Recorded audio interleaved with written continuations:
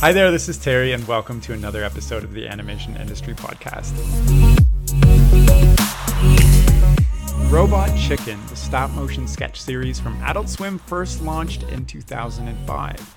Now 15 years later, it's entering the big leagues of longest-running animated shows like The Simpsons, Family Guy, and South Park as it nears its 200th episode in its 10th season on air, which is quite incredible, especially for a purely stop-motion show. In fact, the second half of the season starts in just a week on June 28th, so make sure you catch all the new episodes. Now, in this chat, I bring on multiple Primetime Emmy and Annie-winning Matthew Senreich, who is the director, producer, and co-creator of Robot Chicken, to share what he did to get the series picked up by Adult Swim in the first place, how he's made it so successful over the years, and what goes into producing each episode from idea to execution. He's also going to give you some of the advice that he wished he had when he was trying to get Robot Chicken first picked up, as well as some practical tips to push your ideas out into the world. Now, without further ado, let's jump in. Hi, Matt. How are you doing? Thanks for coming on the chat. Thanks so much. I'm happy to be here. Yeah, it's exciting, and you have some exciting news to share with Robot Chicken hitting almost 200 episodes coming up. So, how do you feel about that? It's extremely surreal, to be honest. It makes me feel old. It really does. Well, congratulations. Did you ever think you'd get this far from the start? When did you actually come in on? Was it episode 1? Yeah, I mean, Robot Chicken, we started, it was all by accident when we created this show. I don't think any of us expected it to grow into what it is. And I'm beyond excited that it's lasted this long and that we have a fan base that has been beyond supportive. Yeah. So what do you mean by accident? Like you just happened to throw a bunch of like Barbie dolls in a camera and out pop some parodies? It really started where it started even before Adult Swim. Seth and I, we were just trying to create a little short for him to go on the Conan O'Brien show with. He was, he had an action figure that had come out, and he wanted to make a little animated short, and we started to figure out how to put something like that together. And in the process of doing that, there was a company called Sony Screen Blast, which was not Adult Swim, it was like YouTube before YouTube, was interested in creating more shorts than just that. So we made 12 animated shorts on dial-up that probably no one ever saw back in I think it was 2000. So it was all by accident. We had other jobs, and then when Adult Swim ended up buying the show, we had to figure out how to really make this show. Wait, so you were both working other jobs, and then Adult Swim saw those episodes that you put together and was like, guys, here's $1 million. Figure it out. We always wanted to do something with these shorts, and we didn't know what to do. So we had talked to Comedy Central, we had talked to Mad TV about doing little interstitials in between.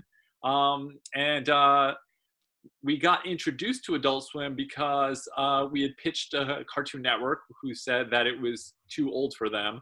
And at the same time, Seth MacFarlane, who had done voices on our show, said, hey, there's this, late night block of programming called Adult Swim that's re-airing our Family Guy stuff. You should go meet with them because I think they're going to be doing original programming. So the combination of the two introduced us to Adult Swim, and when we met with them, it was just a kindred spirit. I want to talk more about the show, but I kind of want to go on this thread. How long did that take from you creating for Conan O'Brien all the way to getting picked up by Adult Swim? Because you said in a few sentences, it sounds like it happened in a couple of weeks. Yeah, no, we when we very first made those shorts, it was 2000 to 2001. The episode or the short aired mid 2001, and then we started trying to sell it after that to another network, and it was probably, I think we didn't sell it until 2003 2004 was when it ended up selling to Adult Swim. I know we started making Robot Chicken in 2004, but yeah, it took a while. It took a long time. So I guess my next question is, what did you learn from that experience that enabled you to really hit the nail on the head and sell it? Because, you were trying every network that you thought would take it. Nobody wanted it. It was before really adult animation was a thing. Also, you have to remember. And it was before stop motion had this revitalization. The only people really doing it at that time was Comedy Central which was very interested at the time, and we were really close to selling it to them. But I hate saying it like this, but 9/11 happened in the process of talking to them, and nothing was funny for probably 9 months. And by the time we got back to talking to them about doing something new, a lot of the people that we were speaking with were no longer with the company. They had moved on to other jobs. And it was around that time that we started and got introduced to these other avenues to bring it to. And then it just spiraled into this Adult Swim experience. So you're working full time, and then adult animation isn't a thing, and you have this like a couple of shorts you put together. What gave you the confidence to say, like, we're going to go full forward with this versus what do people actually want? Let's create something that we think we can have an easy sell with.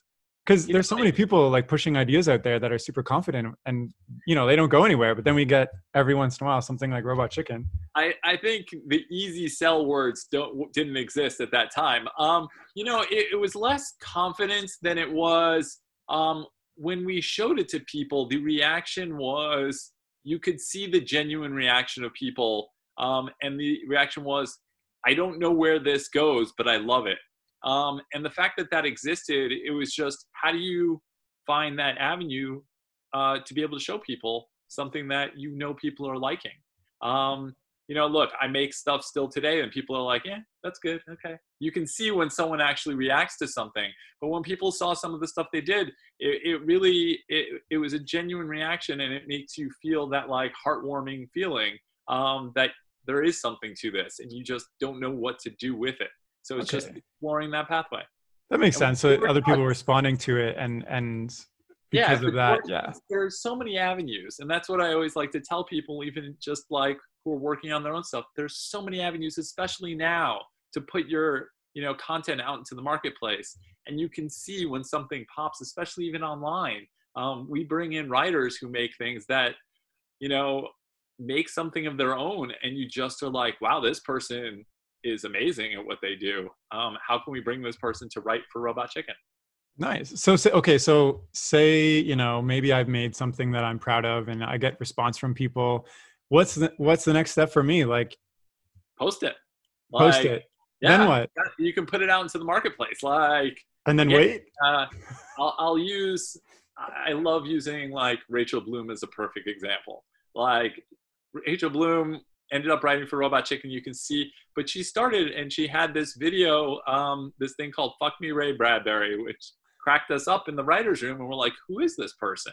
And brought her in, and she ended up going out and had these other ideas and ended up selling that Crazy Ex-Girlfriend show. Same type of thing. But it's just being able to make yourself seen in that larger way, you'll get a fan base. Gotcha. And that helps the bigger picture. Okay, makes sense. So let's chat about Robot Chicken a little bit more. We're halfway through season 10. The next half is premiering June 28th, I guess. I think it already premiered, yeah. Oh, okay. What can we look out for? Because you're 10 seasons in, like that's a huge accomplishment. What's keeping it fresh? Like, what can we look out for that hasn't been done before? It's a sketch comedy show. And, it's like saying, what keeps Saturday Night Live or any sketch comedy show lively. It's just about trying to take things that exist in pop culture and turn them on their side. The only difference between stuff like we do is we do it with action figures. We do it and we lean into nostalgia a lot, which I think helps it for the toy aspect. But we also are making fun of the stuff that's happening today. We also have original characters that we end up creating for the show in toyetic form. So it's just about doing that, and then it's bringing in younger people, younger talent to help write for the show. The stuff I grew up with was a lot of 80s properties. It's Transformers, G.I. Joe, Thundercats, things like that. But the people who are writing on our show right now, they grew up with things like DuckTales or Avatar or the Nicktoons of the 90s. And you can see the transition from, our first few seasons to what our current seasons are and what the properties are that we're making fun of. Gotcha. I think that helps the fan base, be a lot younger than it started out being. So it's like effort to keep it constantly evolving and relevant, I guess. So can you take me behind the scenes of how an episode actually goes through the process? Like, do you all sit around a board table and come up with ridiculous jokes that you think are gonna not make it through the censorship team? And I think today no one's allowed to sit around a boardroom table, being that we live in. fair. Okay, fair.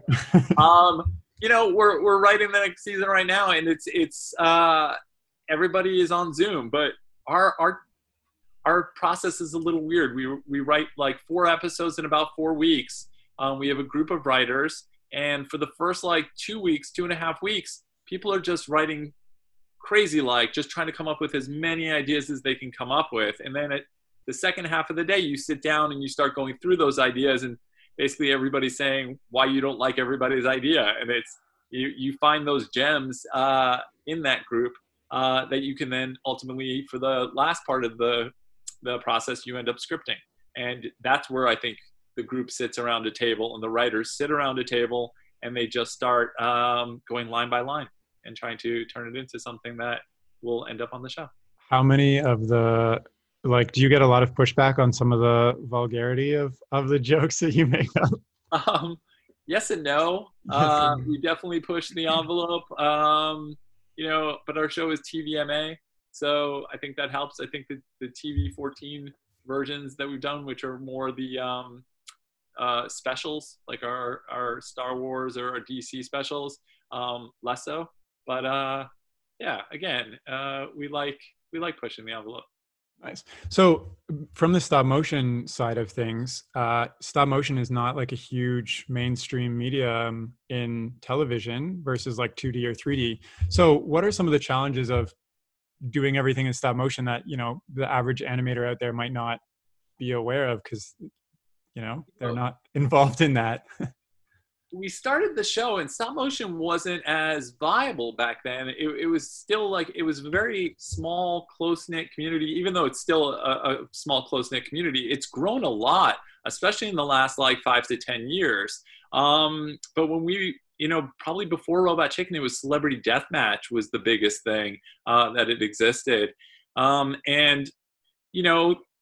You watch technology evolve. The fact that I can have my son doing stop motion with Lego by using his iPad right now, it makes things a lot easier than having to get a toggle box, which was what was used to do the animation back in the day. And it was like lining it up to try to flip back and forth between frames.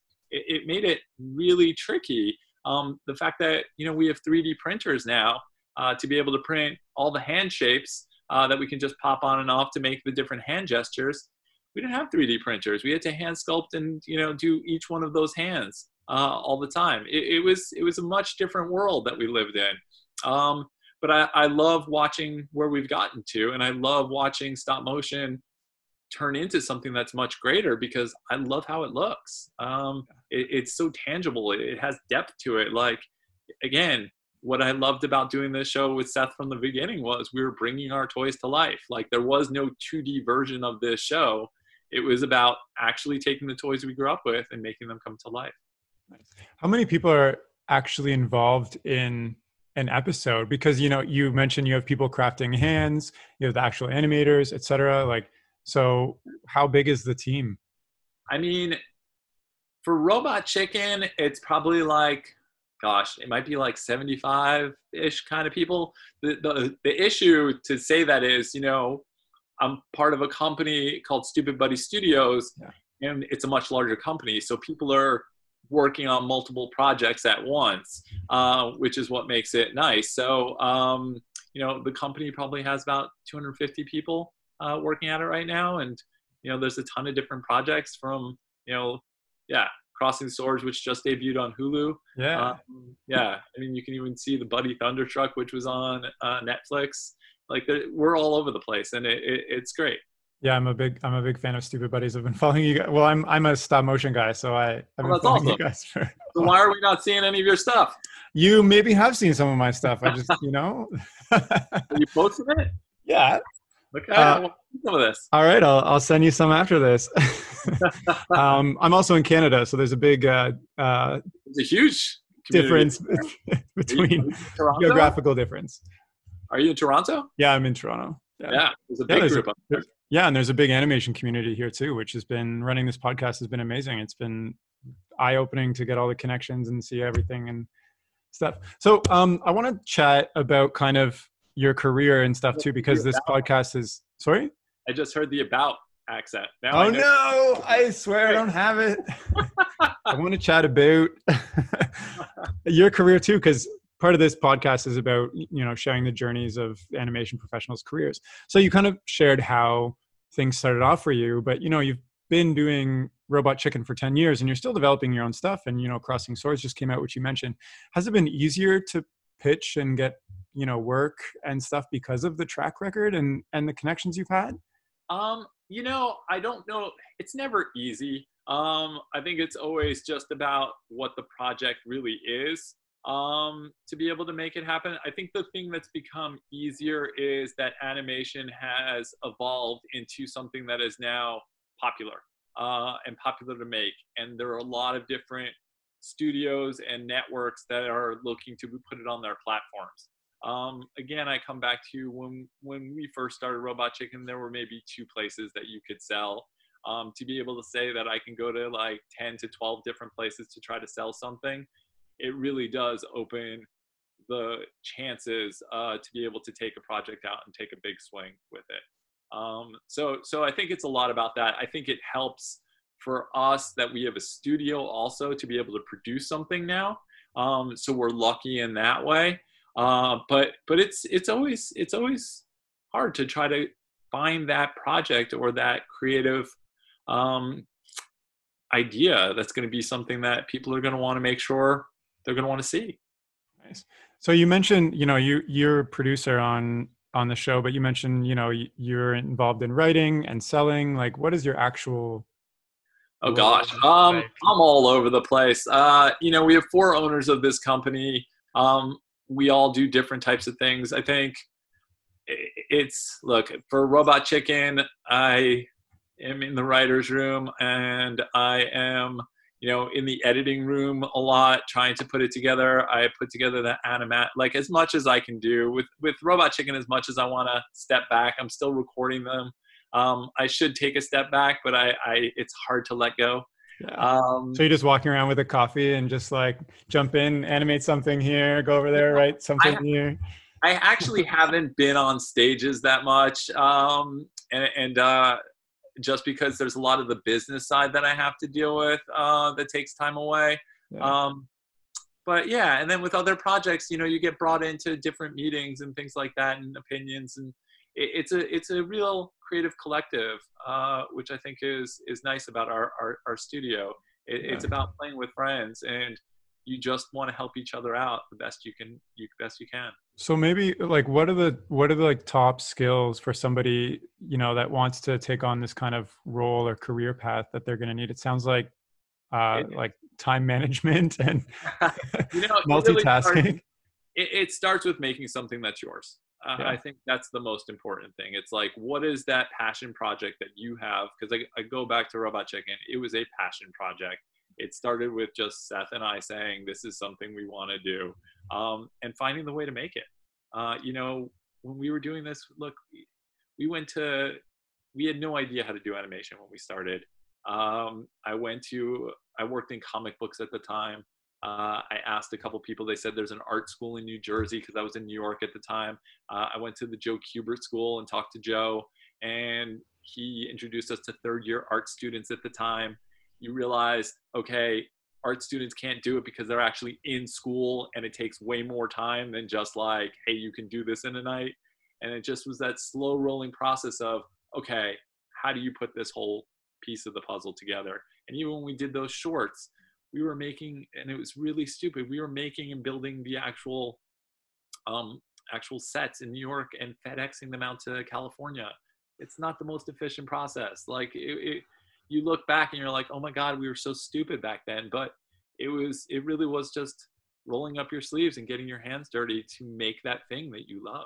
So where does this drive? I mean, making the thing that you love, but is that where the drive to pursuing this all comes from for you? 100%. Yeah. And look, and where does that originally come from? if you're a creative person, you have it deep inside. You always want to make something that's your story. What I love now, and I tell it to my kids, is they can make anything they want with this device, which I couldn't do. I had a VHS tape, VHS thing that would roll back if I had stopped it and erased like a few frames or seconds of whatever it is that I just filmed. I couldn't edit things together the way I can now on my computer. It's just learning the ways to do it yourself, and then being able to utilize that to put the thing you love together. Nice. So maybe as we wrap up this chat, I know it's just a short chat, but what is, I guess, the piece of advice that you wish you had throughout all of this, given that, you've been through ups and downs and selling your show and working on it for 10 years and owning a studio? Like what is that thing that you wish somebody had told you earlier? That I wish they told me. I think it was just that I wasn't going to sleep. I realized that I wasn't going to sleep when I was starting up. But no, I mean, as far as advice goes, it's hard. That it probably was that failing's okay. I think that's probably the biggest thing, because I failed a lot, and I remember the times I failed, and I learned from every one of them. I always go back to when I was starting to write. I was working in comics, and I was an intern for a famous comic book writer named Jim Shooter, and he had his own. It was like Defiant and Broadway Comics and Valiant. And I would intern there, and I would always show him my writing, and he would always look at it and say how awful it was, and like what I was doing wrong, and point out everything that was wrong. But at the end of the summer, he would always come back to me, and he would say, "The only reason I would tell you it's so bad is because then you worked harder and you made it better." And it was like the moment at the end of that summer where you're like, oh, I do have an ability. Like, it's not all as terrible as I started to feel like it was. I would overcome it and try harder and find the things. And I would do the things that I needed to do to make it better, with structure or dialogue or whatever it might be. So yeah, I always look back at those experiences. Nice. That's a really good story to share, because, when you receive negative feedback, it hurts. It does. And you feel like giving up. Always. But again, even today, I get negative feedback. Yeah. And it's, what can I do to make it better? There's a reason there's negative feedback. Where is it to overcome that? Nice. Well, is there anything else you wanted to share as we wrap up our chat here? Oh gosh, I just want to see your animation now. All right. Well, I will send some to you. And in the meantime, thanks. Post it at the end of this so we can all see it. Yeah. All